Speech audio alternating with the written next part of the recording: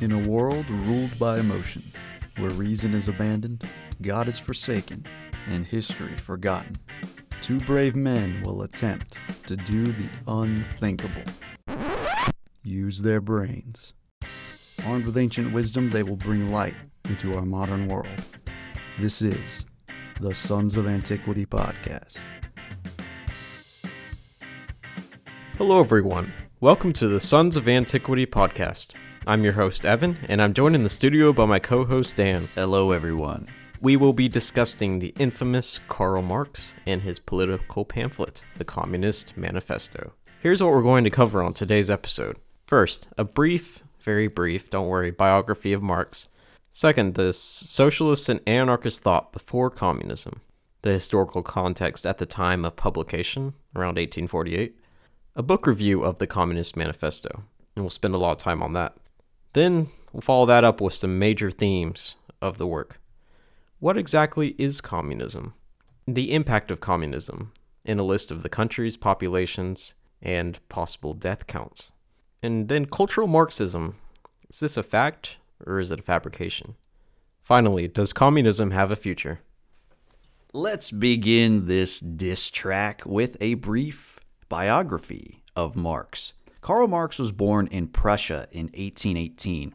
He came from a rabbinical Jewish background, but technically his father converted to Christianity for career potential.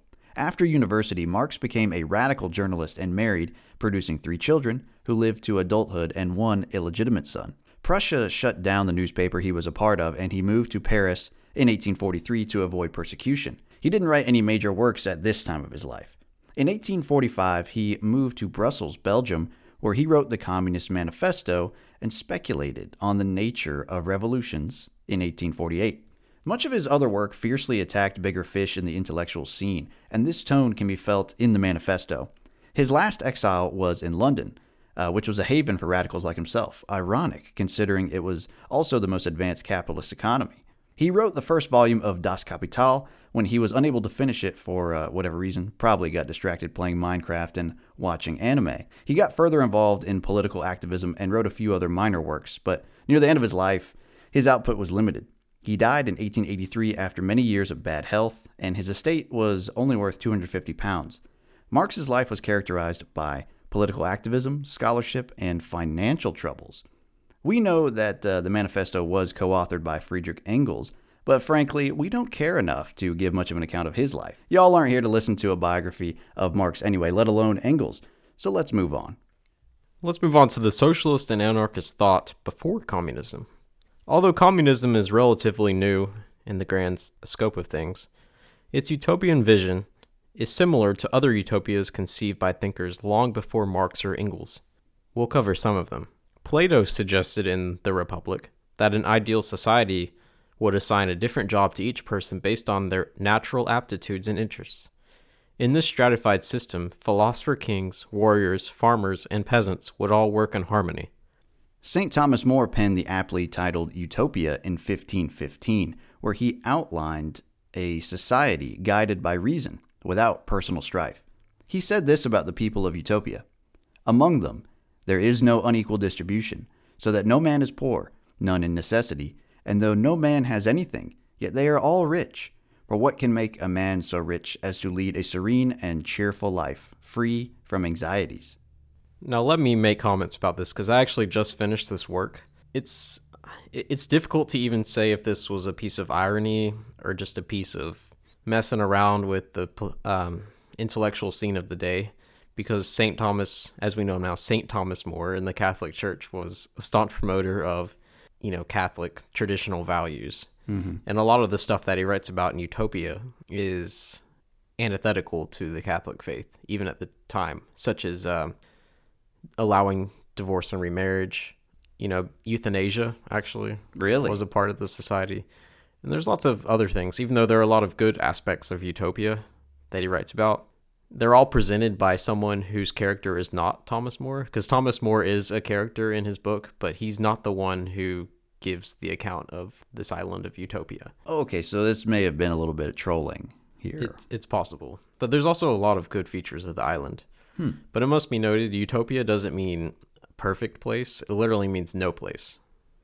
because no perfect place exists on Earth, right? So it's like no place. Yeah, No and all the names given to the places are kind of parodies, like no water, dumb people, or stuff like that. It's all over the place. Huh. Anyways, Francis Bacon wrote about a potential lost civilization in his work New Atlantis. How could a society dedicated to the pursuit of knowledge and scientific discovery be anything but idyllic? And then there is Gerard Winstanley, who wrote of an egalitarian society with universal suffrage, where equal distribution of work is strictly enforced by unpaid lawmen, and the whole system is governed by Parliament. Details can be found in The Law of Freedom from 1652. there have been many socialist thinkers throughout history, but anarchism has been another school of thought in left-wing circles. Much of its modern synthesis came about after the French Revolution, when political theorists such as Pierre-Joseph Proudhon dismissed the state in favor of mutual cooperation. Proudhon is known as the father of anarchism, but it is debatable which side of the aisle he belonged to, actually. With the exception of anarcho-capitalism, anarchism has historically been associated with socialism. Anarchism reached its peak in the late 1800s and early 1900s. Anarchists did scores of bombings in America and assassinated President McKinley.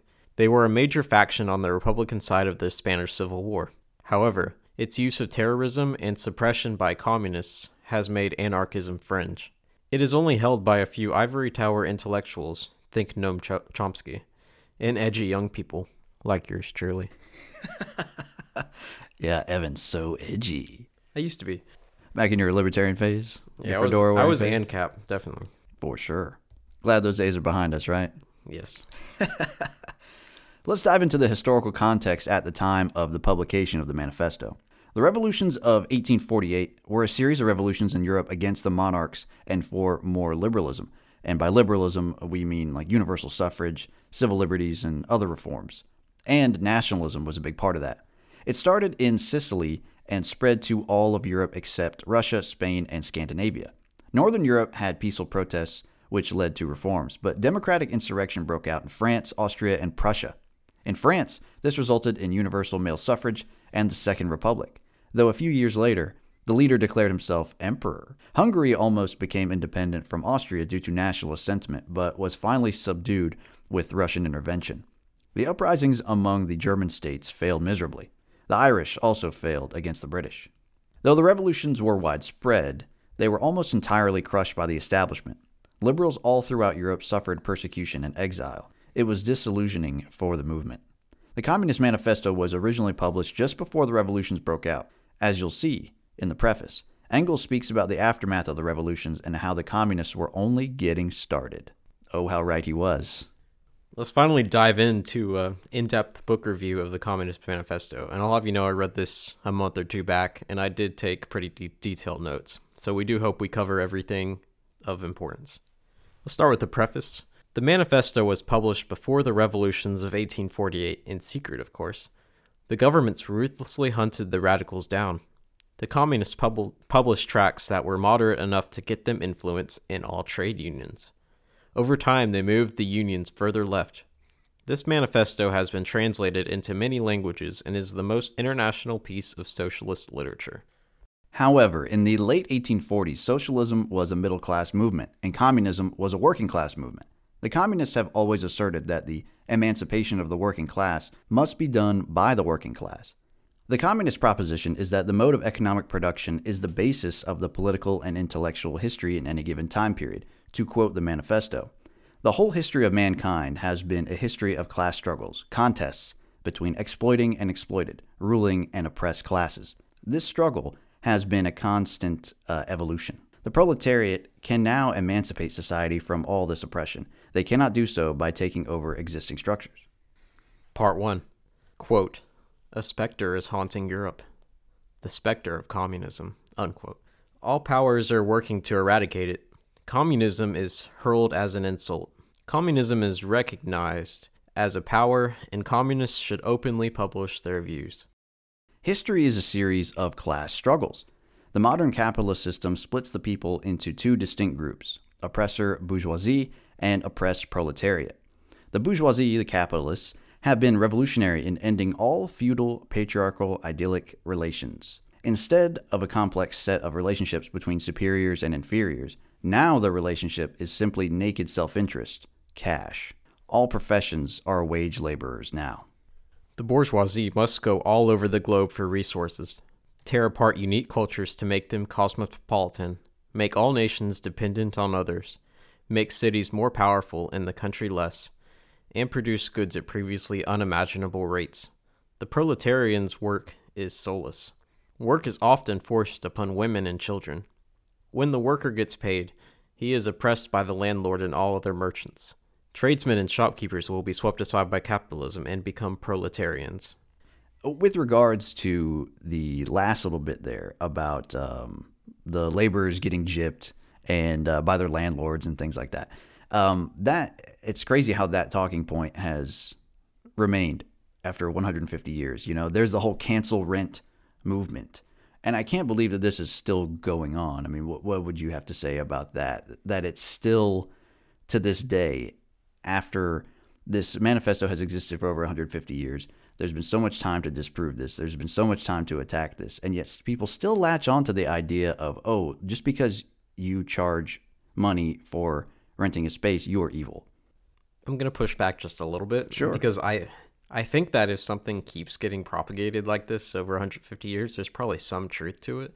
I'm not going to say, of course, I'm not advocating what he's saying, but if you say something and it sticks for 150 years, there's got to be some truth to it. People don't just hold on to things that are so easily disproven for 150 years. Oh, I beg to differ. I think people can hold on to whatever makes them feel good. And it feels good to say, ooh, landlord bad, free rent good. And I think in Marx's day, it was just as true as it is today. There are people who want to get something for nothing. And it's always the landlord who's greedy for charging rent, but it's never the people paying rent, the people renting who are greedy for wanting cheaper rent. So why is it always one way, not the other? That would be my criticism. You know, why is it always greed of the CEOs making money, but why is it never greed for the customers to want things for cheaper? That's certainly a good criticism. But I would say, like, one thing he said that I think was actually pretty true, was the bourgeoisie must go all over the globe for resources, tear apart unique cultures to make them cosmopolitan. And I think that's pretty true if you think about it, like this globalism that we speak of. All places are starting to look kind of the same. You go to different cities, everyone's got a McDonald's and I don't know, whatever other huge chains are around. You're right. So it's kind of making everything duller and less unique. I would agree with that. Yeah. I thought that was a good point. And also how anytime a country opens up, the capitalists just like swoop in to make money off of these people that just liberalize their markets. Yes, and it does create a lot of like international sameness everywhere. And I think we might get to this later on in the themes section, but a running theme throughout the whole manifesto is that Marx does touch on some very important issues. Like he identifies legitimate problems. However, his solutions, I think, are wrong, and very, very wrong in many cases. But he does identify things that, yes, are big problems, and we need to talk about them and find a workable solution for them, because that is a problem. You know, mega corporations destroying unique cultures. That is a problem. And also, in that same paragraph I just read, work is often forced upon women and children. I think that was definitely true back then. At the time, yes, it was. And saying that everyone is a wage laborer now, I think that's pretty true too. Like there's hardly any independent craftsman who can make a living just doing that. Yes, and it's not a hobby. Everybody works for a soulless mega corporation. Everyone has a boss. You know, there's no like independent artisans anymore, except some hippies off, you know, in some town somewhere. But yeah, and they probably are communists, you know. So yeah, they probably have a job and then they do that as a hobby. Mm-hmm. You know. You're right. So I think there's some truth to that. For sure. Continuing on with the summary of the manifesto. The proletariat go through phases. At first, they rebel against new technology or non-industrial bourgeoisie. As they become more concentrated, they form unions and riot. Many of those who were formerly rich, middle class, tradesmen, nobility, will flock to radicalism as they get displaced by capitalists. History has been determined by the oppressive minority. The bourgeoisie must not be in charge anymore. The bourgeoisie is empowered by capital, and the proletariat by labor. The bourgeoisie is digging its own grave. Communism is inevitable. And that's going to be a major theme we'll touch on later, that it's the historicity and the inevitability, like the scientific analysis of history. So Marx was saying that what I'm telling you is not what you should do, it's what's going to happen no matter what. Yeah. History is just gonna keep going like I'm predicting. It's predictable, can't avoid it. I will say about that just real quick. I think he's kind of right in that pure free market capitalism does tend toward consolidation and monopolization to a certain extent. I mean, we can look back to the quote Gilded Age, which I think is overdone, but I do think there's a lot of truth to it as well. And that these, like Standard Oil was operating in a monopolistic way, and that's how it goes. I mean, you can just buy out your competition when you're big enough, of course, and shut them out and use different tactics to make it harder for them to survive. And in the end, even if you have competition, it's between like 2 or 3 huge corporations. So the number of people at the top gets smaller. And even in our modern day, after Sherman Antitrust, or the Sherman Antitrust Act and antitrust laws, we are still seeing monopolies. The big tech monopolies are the biggest ones. And so we should live in a world where those get broken up very easily, but we don't. Yeah, the Sherman Antitrust Act is still in the books. It is. But ever since like the Reagan era, it's been kind of being pushed aside for more free market solutions. And I think we're suffering from that, and to an extent. Or also we got more prosperity as a result. I'm not advocating like Carter type. No, yeah. But we've seen since Reagan the downfall of unionization and a lot more consolidation of companies. Okay, that ends part 1, and I will give my personal opinion. Part 2 is where he starts to get a little unhinged. The part 1 was kind of tame, I think, but when he gets in part 2, it starts getting vicious. You can see his true self. So part 2. Communists and proletarians have identical goals. Communists do not oppose other working class parties, but promote the interests of the entire proletariat instead of nationalism. They are the most focused and tend to lead for that fact. Proletariat power is the goal. Let's abolish private property. In other words, bourgeois property. Capitalism is already destroying the property of the proletariat. Bourgeois property is only created by exploiting workers and is based on the antagonism of capital and wage labor. The average wage is only enough to have the workers survive, no more. Let's abolish individuality, independence, and freedom as meant by the bourgeoisie. No buying and selling without permission. The bourgeois only want private property because they have it, and they only have it because 90% of people don't own property. Communism won't produce widespread laziness because the poor do work and barely survive now, while the rich thrive without hard work. These bourgeois ideals of freedom are just shaped by their environments of being the oppressor. I think we're starting to get into the nitty-gritty of his philosophy. Like, you actually hear these points watered down a little bit in modern discourse in America. The exploitation of workers. Like, that's the only way to produce profit is by exploiting people. Yeah, there's no possible way that we could actually be treating them fairly and still make a profit. If you're making a profit, you have to be exploiting them somehow, some way, and I will find out how. And if you have land, it's only because other people don't have land. And you stole it from them. Yeah. There's a lot of land, Yeah. I don't think that's the problem. There's enough land to go around in America, at least. Let's abolish the family. The bourgeois family is based on private gain. Communists will stop parental exploitation of children. That's how he phrases it. They will replace home education with proletariat education. The bourgeoisie tear apart proletariat families and treat them like machines. But then they complain about the communist ideas for the family. Communists are accused of wanting all women to be prostitutes. But prostitution predates communism, and the bourgeois men use them all the time and commit adultery with other men's wives, almost as a game, as Marx says. Bourgeois marriage is in reality wives in common. All I gotta say is sex work is real work. What's funny is that he says this, but modern day communists a lot are like all about women being prostitutes and sex workers. Well, he's not against porn it. Stars. Yeah, but it sounds like he's saying that communists are accused of wanting all women to be prostitutes. Oh, he's saying, but we don't. They're But accusing no- us of that, but we don't. No, actually. he doesn't actually deny it. If you look at it, he just says they were accused of doing this, and then he deflects. Oh, That's- okay. He keeps doing Perhaps. this, by the way. I'll point it out in the next section, but he's saying that we're accused of, wanting to ruin rich families, but you're already ruining our families. Deflection. Okay. Accused of wanting all women to be prostitutes, but prostitution's been around before us, and Fair enough. you're already using prostitutes, so like whatever. You don't even believe in what you're saying. One thing I will say though is for sure is this is where you kind of see the seeds being planted of this is how we're going to make the revolution happen. We are going to attack the family. We are going to attack education, and those attacks are still going on today. So keep that in mind because we will talk about that later. But those for sure are ways in which you can help the revolution speed up. Yeah, and also in how bourgeois marriage is really just like wives in common.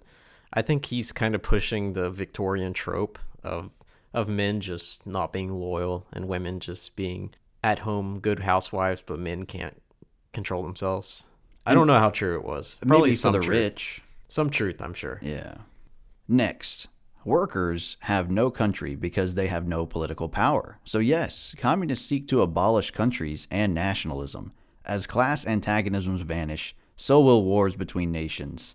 It'll be world peace. It'll be great, incredible. Religious, philosophical, and ideological arguments against communism are not worth considering because opinions of the ruling class are biased. Another deflection. Huge deflection. Opponents say that ideas have changed throughout history, but communists, by seeking to abolish eternal truths like religion, morality, etc., act in contradiction to history. But all history is of class antagonism, so that can be just ignored. Wow, great Another argument. deflection. Yeah, incredible. He's basically saying these people have arguments against us, but they're biased because they're rich. Like, okay, that's So I'm That's not like- going to bother talking about that's like a definition of logical fallacy. It's the genetic fallacy. it. Yes. Saying this person said this, so it's not true. But is it true? yes. On its own merits, I mean, come on. I'm sure like a proletarian could have said this too. Would it I agree. it's such bad reason. It is. It truly is. And that is another major theme that will thread all the way through this work. Lastly, he makes the point communism will be achieved with injustice and chaos, but it's worth it. So he's not saying it'll be completely peaceful, totally great. Yeah, you'll have to violently overthrow the bourgeoisie, but in the end, it'll be all worth it because it'll be world peace, kumbaya, and everyone will get to share in the glory. For the record, I did write this summary as unbiased of a way as I could. I'm not trying to portray him as more evil than he is. I'm literally saying what he said. Yes. So, And I've read it, and I would agree with your assessment here that that's basically what he is saying. yeah, I'm not trying to make him look worse than he already does. Okay, so here's his 10 points. In advanced countries, here's what communism sets to do. 1. Abolish property in land. 2. Heavy progressive income tax. 3. Abolish inheritance. 4. Confiscate all property of immigrants and rebels against communism, people who leave for their own reasons. 5. State-centered credit through national bank and no private banks.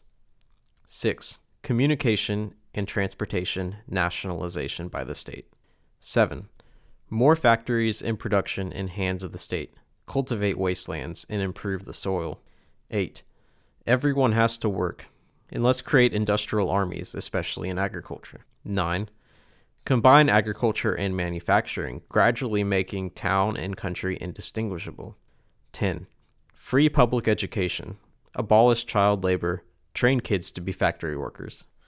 Now, if I may, I'd like to go back through these real quick and see how many we can check off and see if we can remember just within the last election cycle that these were talking points. I mean, a lot of them are already in the law.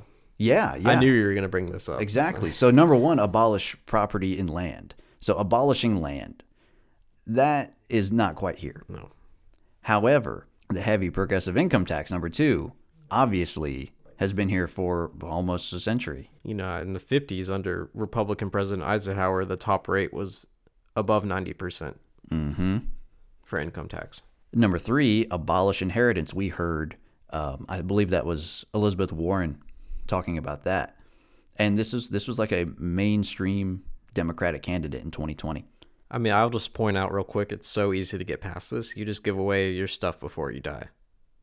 I guess, but then couldn't you just tax the inheritance? Like any money you get from relatives, they could just tax you if you're the recipient. It's not inheritance if you're still alive. It's a gift. They'll You'd have to tax do a gifts. gift tax. Yeah. I think there might actually be a gift tax, but it's much lower than the estate tax. Well, you're right. Confiscate property of immigrants and rebels against communism. We don't have that. But we do have sometimes harsh penalties for people who oppose the narrative, especially these days, you know. It's not quite the seizure of property yet, but it is a limitation of their rights or limitation of their speech or deplatforming or doxing. And many of these are not examples of state-sanctioned activities yet.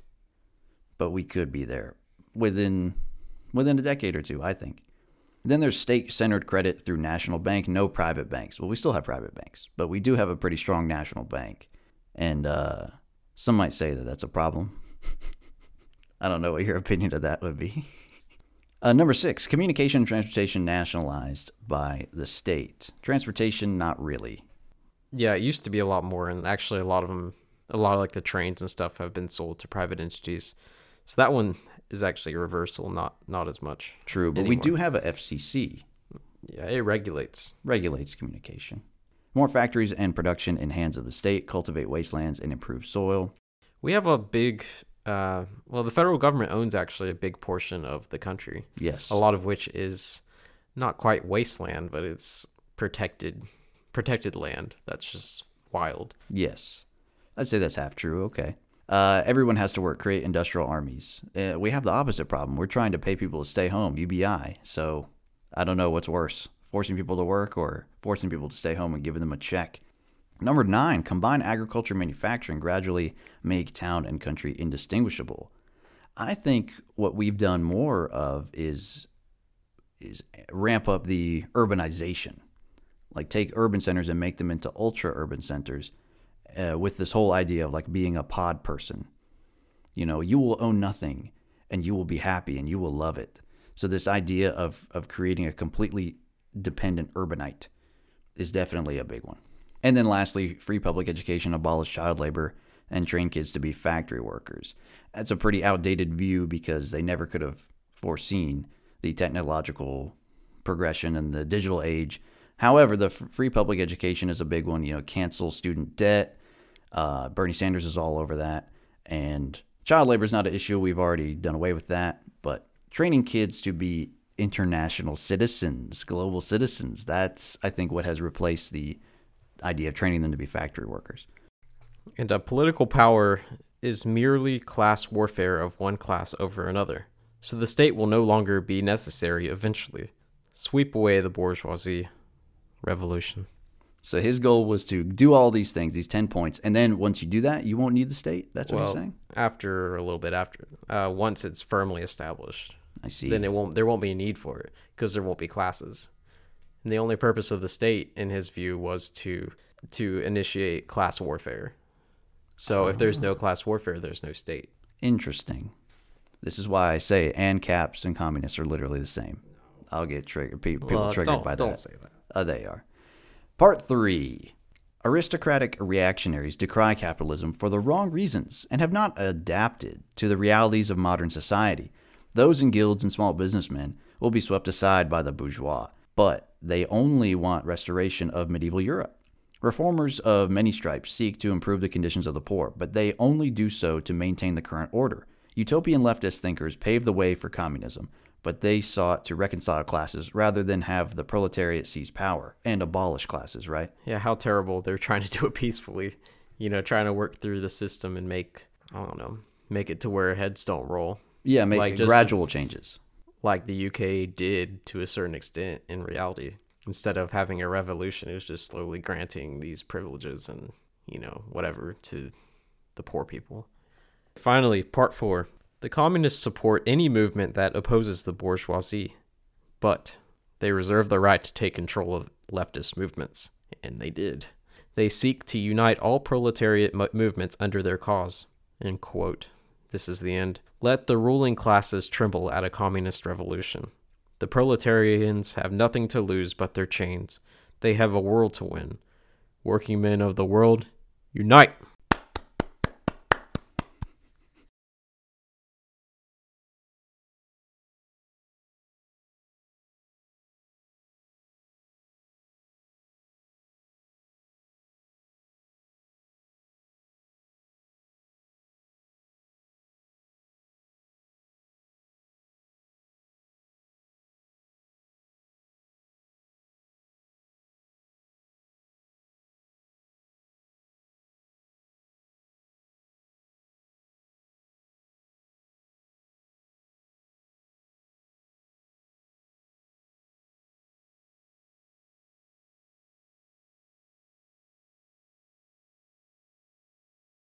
Let's discuss some major themes of the Communist Manifesto. First up is class warfare and anti-capitalism. History is a cycle of class conflict, according to Marx.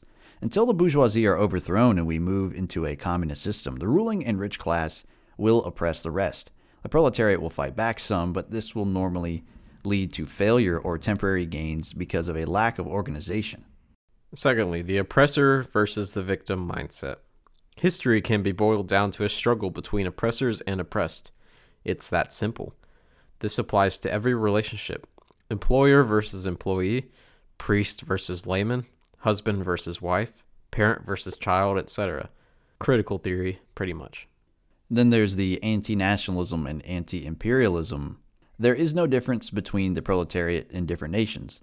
Nationalism is a tool of the bourgeoisie to control the proletariat and keep them divided. Imperialism is a strategy by oppressor nations to keep the proletariat in line in other places and to steal from them. Then we have the theme of atheism and anti-theism. According to Marx, God doesn't exist, and religion is the, quote, opium of the masses, unquote. Religion is a part of the establishment, which enslaves the oppressed. Then there's the violent revolution over gradualism, which I think we mentioned earlier. Gradualism only gives the oppressors a chance to fight back and get good terms. The system is inherently corrupt and needs to be dismantled. There's no playing around with these people. The system was created to help the rich. And then infiltration and deception. Marx openly advocates lying to unions and more moderate leftist groups in order to be allowed access to them. Then you can make them more radical over time until you're powerful enough to expel the moderates. This happened over and over again. And it even happened in the American Democratic Party. Well, I didn't go there. But even in the early 1900s in America, there were socialist parties that were well-meaning. But then like the Marxists and the Leninists show up and they're like, oh, we're just one part of the socialist movement. You should let us in to have a voice. And then before long, they take power, seize power like they did in Russia, even though they were a small percentage of the population. They just go in there and take control until they're majority. You were right. Then there's the idea that the ends justify the means. Quote, you have to break a few eggs to make an omelet, end quote. That was Lenin. This idea is straight from the manifesto. The violent revolution will produce some injustice, but it's okay because the ends are great. Anti-individualism. Marx repeatedly denounces bourgeois idea like, quote, freedom and, quote, private property. He says that these ideas are used to oppress the proletariat. History is a type of science, and Marx thought that communism was inevitable. Capitalism inevitably leads to diminishing capitalists as the capitalists compete with each other for dominance. Once they are small enough and concurrently the proletariat are massive in number, they will be easy to overthrow. Capitalism is, according to him, self-destructive. An anti-nuclear family. The nuclear family is a bourgeois tool to indoctrinate and abuse children. The bourgeoisie force women and children to work in their factories. Why not ruin their kids too? And here's what I don't get is, I know it's all a power play and you have to paint the enemy as evil, but how exactly is the nuclear family abusive to children? How is it that... By abuse, he means not training them to be communists. Oh, I see. That's like the code word. Like you're training them in religion and, you know, like these bourgeois values of like responsibility and things that will make them successful in life. Yeah, that's a tool bourgeoisie supremacy. You need to train them in communism. I see. From that perspective, he's right, I guess. But his perspective is terrible. Another unintentional theme is the evil bourgeoisie has created the modern world and everything in it. The manifesto frequently references all the advances made by this supposed boogeyman, the bourgeoisie, yet never recognizes the irony. Here's a direct quote from the first chapter. The bourgeoisie, by the rapid improvement of all instruments of production, by the immensely facilitated means of communication, draws all nations, even the most barbarian, into civilization. Oh, how terrible. How awful that it draws nations into civilization. It sounds like these bourgeoisie guys are actually pretty good. Like, they've been a benefit to society, so why criticize them? Oh, wait. You're only doing it because you're lazy and you want a revolution and okay, let's you not don't want to earn your keep. Let's be charitable now. We can't be psychoanalyzing this creep, okay? Creep, I agree with that. I agree with the use of the word creep. He halfway raped his sister, brother, cousin? No. Mom, dad. No, the person who kept the house up. His maid. Yeah. Marx arguably raped his maid when he just started his family out, and that's where the illegitimate child came from. It's widely believed to be Marx's child. Whether it was consensual or not is another question, but he definitely did father a child out of wedlock. Yeah, I'm not going to call him a rapist just because I don't like his philosophy. I mean, I'll call him a creep and I'll call him a loser because I don't like his philosophy, but not a rapist. But when a maid is below him in the hierarchy and he's taking advantage of her position to satisfy his urges by his own philosophy. Yeah. I mean, he's the oppressor in that relationship. But I'm sure it's different in his case. Oh yeah. And so I said it's indeed ironic because Marx conceded that the world had been shaped by capitalism. He lampooned those who want to return to a pre-industrial world because he saw the process as inevitable and irreversible. Also, his contention with capitalism was not its ability to create wealth so much, but the disparity also with which that wealth was allocated. Capitalism makes the poor poorer and the rich richer. Come on, man. I will only say one thing to counter that. I will paraphrase Jordan Peterson when he said, all economic systems create inequality. Capitalism is the only system that also creates wealth while creating inequality. Everything else just creates inequality. So let's move on to communism. What is it? What exactly is this thing? There are many different definitions of communism, but according to Merriam-Webster, the essential meaning is this: a way of organizing a society in which the government owns the things that are used to make and transport products, such as land, oil, factories, ships, etc. And there is no privately owned property. It can also mean a final stage of society in Marxist theory in which the state has withered away and economic goods are distributed equally. The difference between communism and socialism is that socialism advocates social control over private property and income distribution instead of the outright abolition of both. This would mean, for example, progressive taxation, welfare programs, regulations, and other such state programs to intervene in the economy and social atmosphere of a country. So rather than seizing the entirety of the means of production and creating a classless society, socialism is almost like communism light. Like it's the initial steps of controlling, regulating, and taxing, you would say. To change, to fix capitalism a little bit in their eyes. I see. Now, let's ask this. Is communist a slur, much in the same way Nazi is? I think there was a time when it was. If you go back to the days of the Red Scare with McCarthyism, that was Senator Joseph McCarthy trying to hunt down people who he believed were communist infiltrators in the 50s. Many of them were. And some might say that his ideas were not so radical as they seemed at the time. Back then, communist used to be a bigger slur, definitely, than it is today. Now, Nazi today is a bigger slur because it is used and approved of by more powerful groups these days. Therefore, it has more backing. Mega corporations, politicians, academics, they tolerate that use of that language. Plus, Hollywood and the media, they're all sympathetic to use of the word Nazi and calling people they don't agree with Nazis. Everyone I don't like is Hitler. Plus, some people actually want to be called communists. They identify with communism, and they think it's a cool philosophy, so they're using it as a slur for them. That's actually doesn't work. It's a compliment to them. but nobody these days wants to be called a Nazi. Hardly anybody prominent will admit to being a communist. Yes, but they won't shy away from saying good things about communists, like all the things that Bernie Sanders said about, who was it in Cuba? Fidel Castro. Yes. So Yeah, you're right. there's nobody out there who's saying, oh man, Hitler was great. You know, Himmler, what a cool guy. Goebbels, oh man, my role model. Yeah, he did a few good things. That's what they'll say. Yeah. It's this apologetics for the communist people. I mean, Exactly. I don't know why you're standing up for Fidel Castro. Literally every leader does some good when they're in power. You know, Hitler fixed the economy way faster than Roosevelt did. I'm Yeah, serious. he did some good for some people. Yes. Now it came at the expense of others. Started Volkswagen. For all you Euros out there, Volkswagen is the Hitler car. Exactly. So if you limit your perspective and you just narrow it down, yeah, you can find some good that anyone has done. But yeah, when you look at the big picture, obviously, you have to ask yourself, does the good outweigh the bad? And when it comes to communists, the good never outweighs the bad. It's always more death, more taxes, more misery. And for a prominent politician like Bernie Sanders and others to say, hey, that guy was good. Thumbs up to that guy. That doesn't cut it for me. I agree. Please go to episode 10, where we go through each type of communism in detail, such as Leninism and Maoism.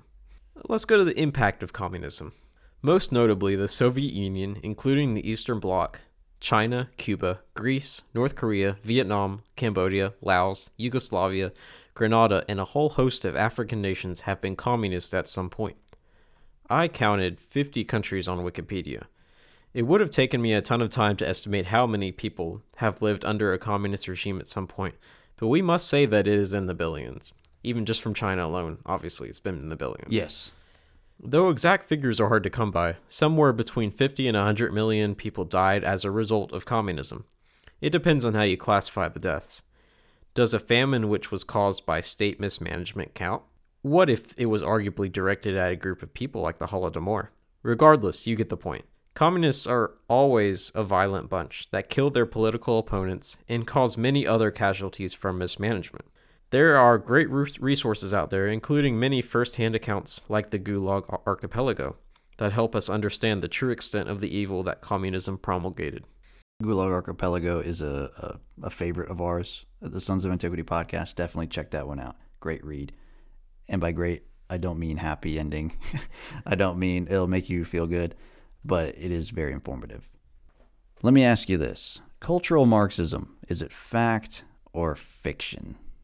Now, this is an issue that is dear to my heart, so buckle in because you're in for a ride. The term cultural Marxism is a popular buzzword in modern political discourse, almost exclusively on the right or within more conservative circles. It carries a negative connotation and is used to characterize the opposition as radical and progressive, as someone who wishes to change the status quo for the worse and move the country in a direction of communism or at least socialism. But is this characterization accurate?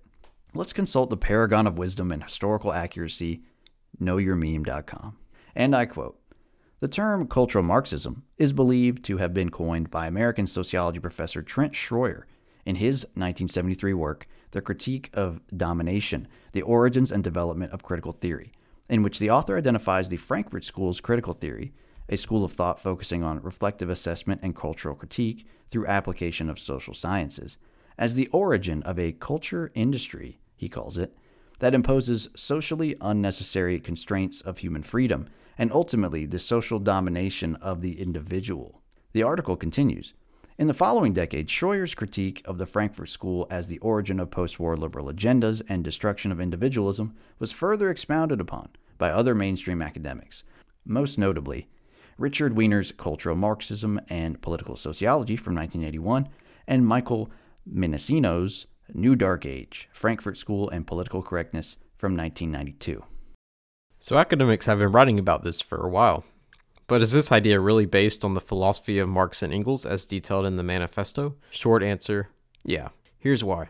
Marx argued that the bourgeoisie must be overthrown by the proletariat and a more equal society must be established. In order to accomplish this, the manifesto advocates for the abolishment of the nuclear family, the restructuring of education, the elimination of individualism in all forms, the elimination of private property, and maybe most importantly, the elimination of religion altogether.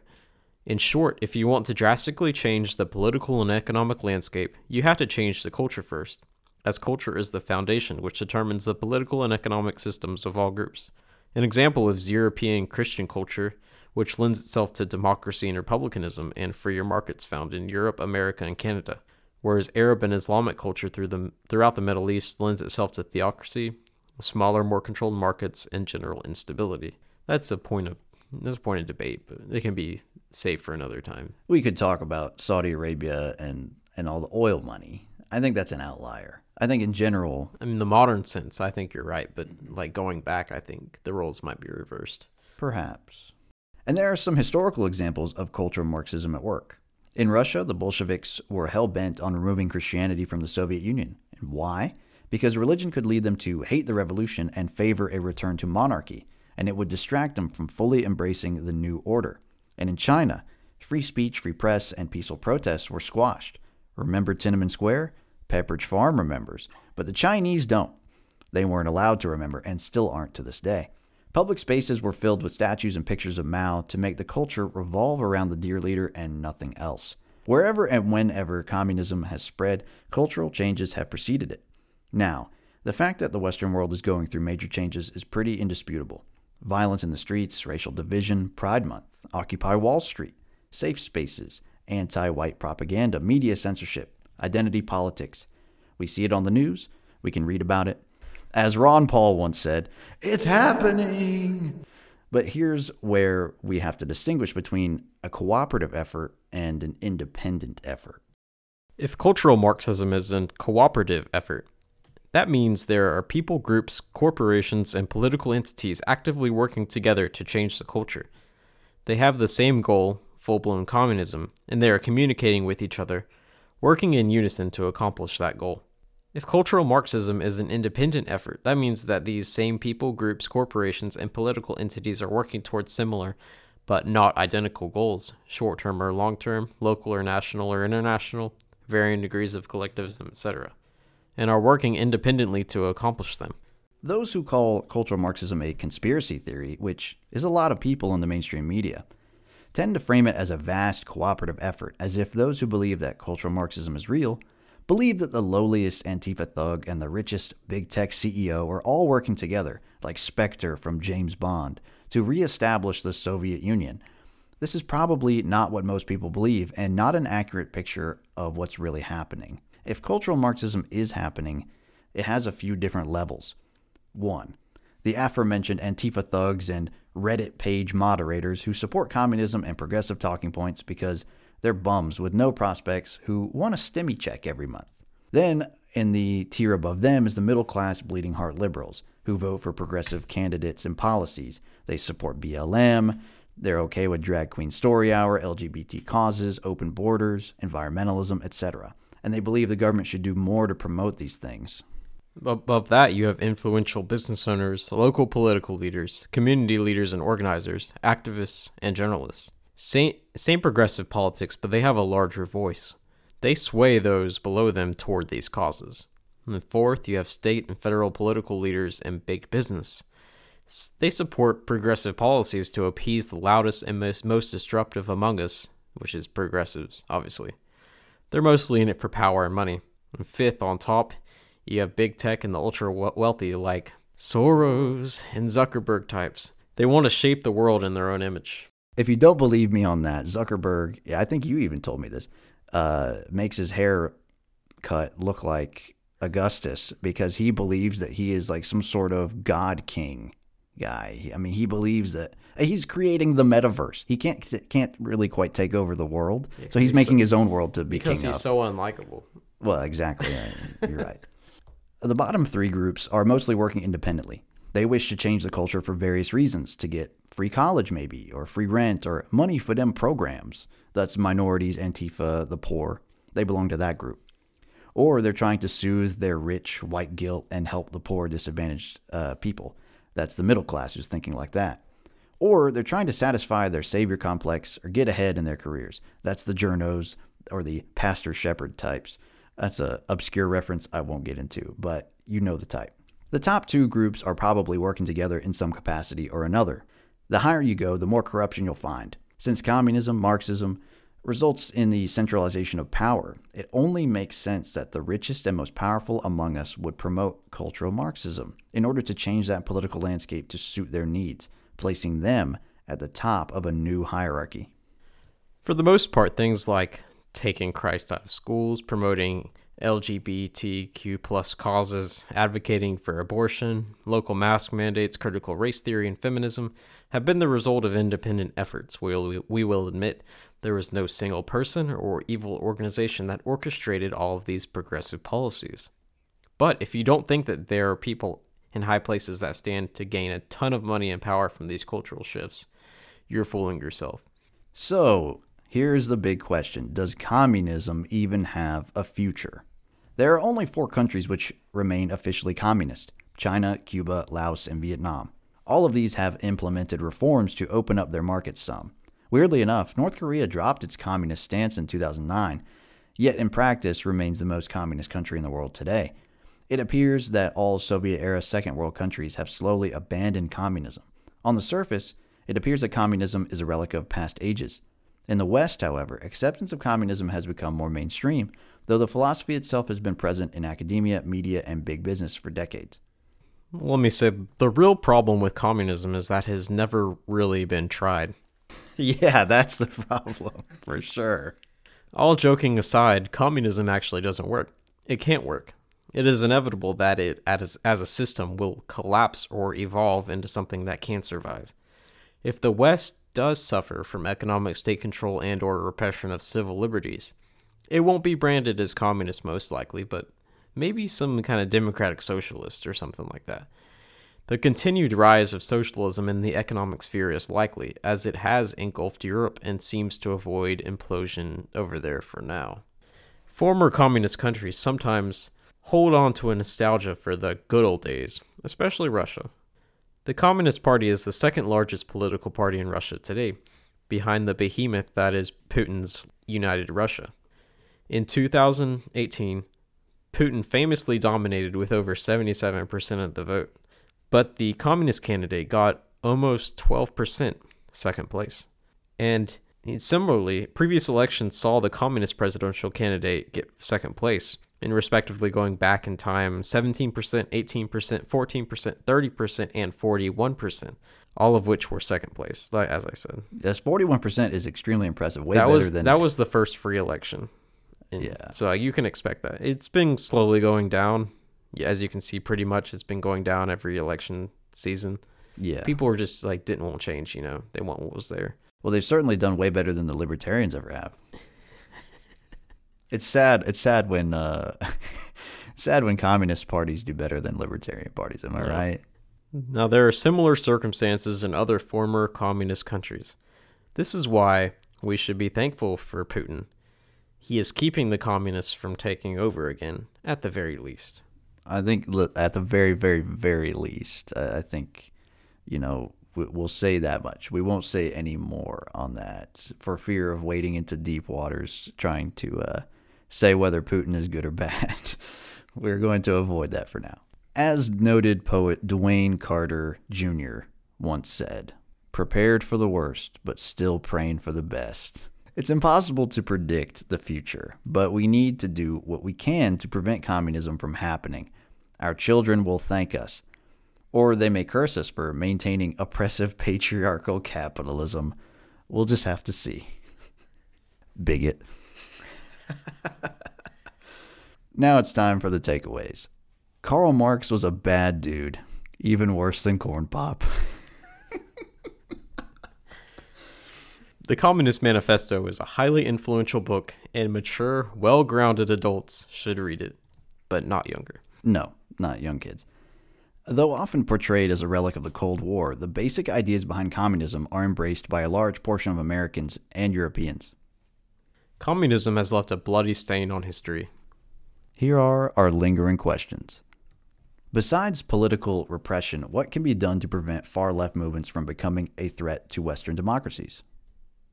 I think a big part of it, we can give the typical libertarian answer: education. Okay, I disagree. Actually, that may be number two, but number one is eliminating the circumstances that make people desperate enough to embrace far left socialism or communism. I agree. Like, if they're destitute if a majority of people are destitute on the streets and you live in a democracy, they're gonna vote to get more stuff Yes. because they're destitute. I mean, they shouldn't be like begging for food or on the brink of starvation, So if you go the Teddy Roosevelt way and kind of appease the far left and give them some of what they want and alleviate the suffering of the poor, or at least a big portion of the poor, then you're going to keep a lot of them from embracing radicalism. I think that's a good plan, and I think, like they say, change begins locally. So ask yourself, what can you do? What can you in your community do to help people who may turn to that? Let's provide them a community.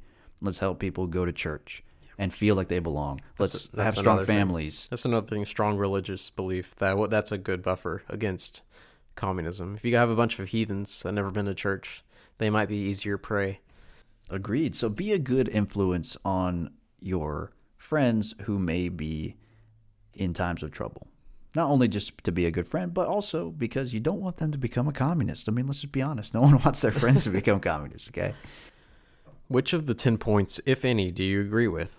I would say I agree with the idea that everyone should work. Not that we should create armies of factory workers, but the general idea of everyone needs to have a job. Everyone needs to have something they're doing. I think that's a good idea. Every man, at least. Not like women with children. No, but they should have tasks. Let's talk about children. Children should have chores. They should learn about work, and they should be helping out, and contributing to the household. And obviously, the ideal place for the wife and the mother is to be taking care of the children. But if she's got a little side hustle, good. She needs something to keep her busy, keep her off the streets, right? Keep her out of trouble. But no, in all seriousness, something to keep her busy when she's not dealing with the kids or they're at school or something. Any others? I bet you agree some with 10. I don't believe in free public education. You need to pay your way. But abolishing child labor, yes. I think that's good that we pass those laws to prevent factory workers from employing small children to crawl inside machines. I think that's a good thing. So I would agree with that. What about you? I think free primary public education it's a common good kind of thing. Like K through 12? Yeah. I think if done well, in theory, it's a good thing. In theory. And abolishing child labor, obviously. As far as education, I think if you keep it local and state, you're definitely way better off. That could still be, free public education. I'm not saying it has to be DOE. I'm not saying that at all. We need to get rid of that. Like, we need Federal Department of Education, get that out of here, I think. Yeah, state run. It could be better. And I know public education is really bad, but for those who can't afford it, which would be most people can't afford a private school education for all their kids. I think it's a good thing to have a large portion of Americans educated, and it keeps a lot of, I put educated in scare quotes, but if a lot of Americans, like say all Americans, were brought up with some degree of education, it would be beneficial to maintaining our republic. Of course. Should people read the manifesto, or should we just throw it in public bonfires? Evan, what do you think? I think we should bring back the Forbidden Books Index, like the church used to have. Yeah? If you're a scholar, you get permission from the guy who runs the library to read it, like for scholarly reasons. That's good. But we shouldn't be giving this to our kids to read. I wouldn't probably go as far as what you just said with the whole restricted section. It reminds me of Harry Potter a little bit. But I would say, yeah, don't give it to kids. You got to have a certain foundation, I think, of understanding, especially, an understanding of our culture, of American culture, of freedom, before you read something like that. Yeah, you got to be mature enough, because it's a very forceful book, and it makes a lot of very strong conclusions. If you don't know what you're talking about, you can easily fall prey to it. Yeah, and say, oh, that makes sense. Yeah, we should rise up against these people who have so much more than me, richer. They're the bourgeoisie. Yes, it's very easy to get carried away and emotional about it. And if there's one thing you need to do in when it comes to serious topics like this, is come at it from a dispassionate point of view. That's the only way you're going to make it through, because otherwise you'll get swept up in the emotions and caught up. You don't want your college-age kid to become a radical. You don't. It's just not a good look. Yeah, and it happens too much. Finally, why is Marxism often so appealing to young people? Because they have, in the modern world, so few ways of belonging. This makes them feel like a worker of the world. This makes them feel like, hey, I'm fighting for something. They have so little to really, truly fight for these days. So I think it appeals to them just from a very basic human belonging. That's the way it's coming to them, the way it's calling out to them. Like, hey, I can belong to a big epic fight. It's certainly almost a replacement for religious fervor and belonging. You're right, there is a big sense of community and purpose, especially purpose if you're a communist. It just tells you exactly what you need to do. And you can just keep fighting for it. It'll never get there. So you can keep fighting. You'll always have something to fight for. Astute observation there.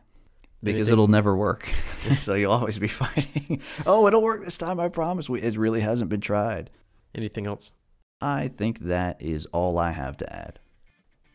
Please make sure to like and subscribe. But even more importantly, leave us comments. What are your opinions? Did we make mistakes? And feel free to roast Dan too while you're at it. Please do. I welcome it. Spread the love. That's all for today's show. Join us again next time for even more ancient wisdom.